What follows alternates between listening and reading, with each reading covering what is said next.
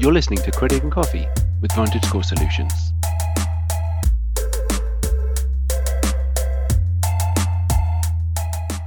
Are you ever better off without a credit score?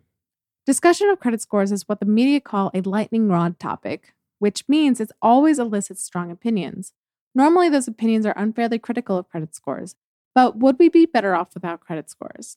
Some consumers actually live the reality of not having credit scores. Their credit files do not contain enough data for scoring systems to work their magic and calculate a reliable prediction of how likely they are to pay their bills in the future. This is referred to as minimum scoring criteria, and it means credit files must meet some minimum standards in order to qualify for a score. If you don't have a credit score, then you can't enjoy its benefits. Benefits of credit scoring. Do you remember the days when getting a loan took months? Those days before today's environment of instant credit. The tool that helps facilitate instant credit is, in fact, the credit score. A credit score is a simple 3-digit interpretation of the information on your credit report. The higher the number, the better your credit risk and the more attractive you become to lenders. Not having a credit score means you cannot be processed by a lender's automated application systems, and you must be decisioned manually. Manual underwriting isn't the end of the world, but it's certainly much more time-consuming. You're asking a human being to review your credit report, which contains too little information to yield a score, and to render a judgment about what kind of credit risk you pose to his or her bank. That's a tall task to ask of anyone, even for the most seasoned underwriter or risk manager. Having a credit score gives you access to more competitively priced financial services and products. For example, I just opened a new checking account with the credit union. The credit union has a policy of checking the credit score of every prospective member, so it pulled my credit report and credit score. Because of my good credit score, I was able to open the account. Now, with this account, I can cash checks, write checks, and build wealth in such a way that my deposit is likely to be entirely insured by the federal government.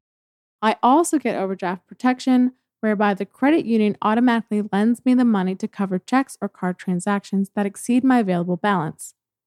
Overdrawing an account is something no one should do, so I don't ever plan to use that service, but it's included with the account.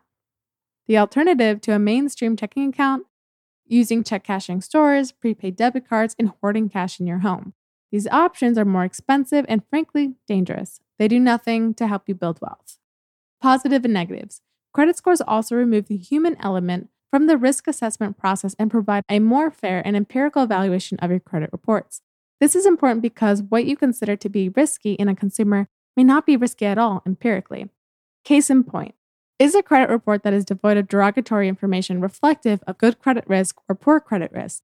I believe any reasonably prudent person would say the lack of negative information means the consumer is a good credit risk, and they may be correct.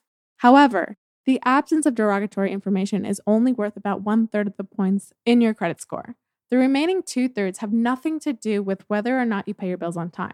Debt measurements, inquiries, the age of your credit report, and the diversity of your account history all tell a very important story about your credit risk, yet they are difficult to properly interpret without the help of a credit scoring model. Thanks for listening.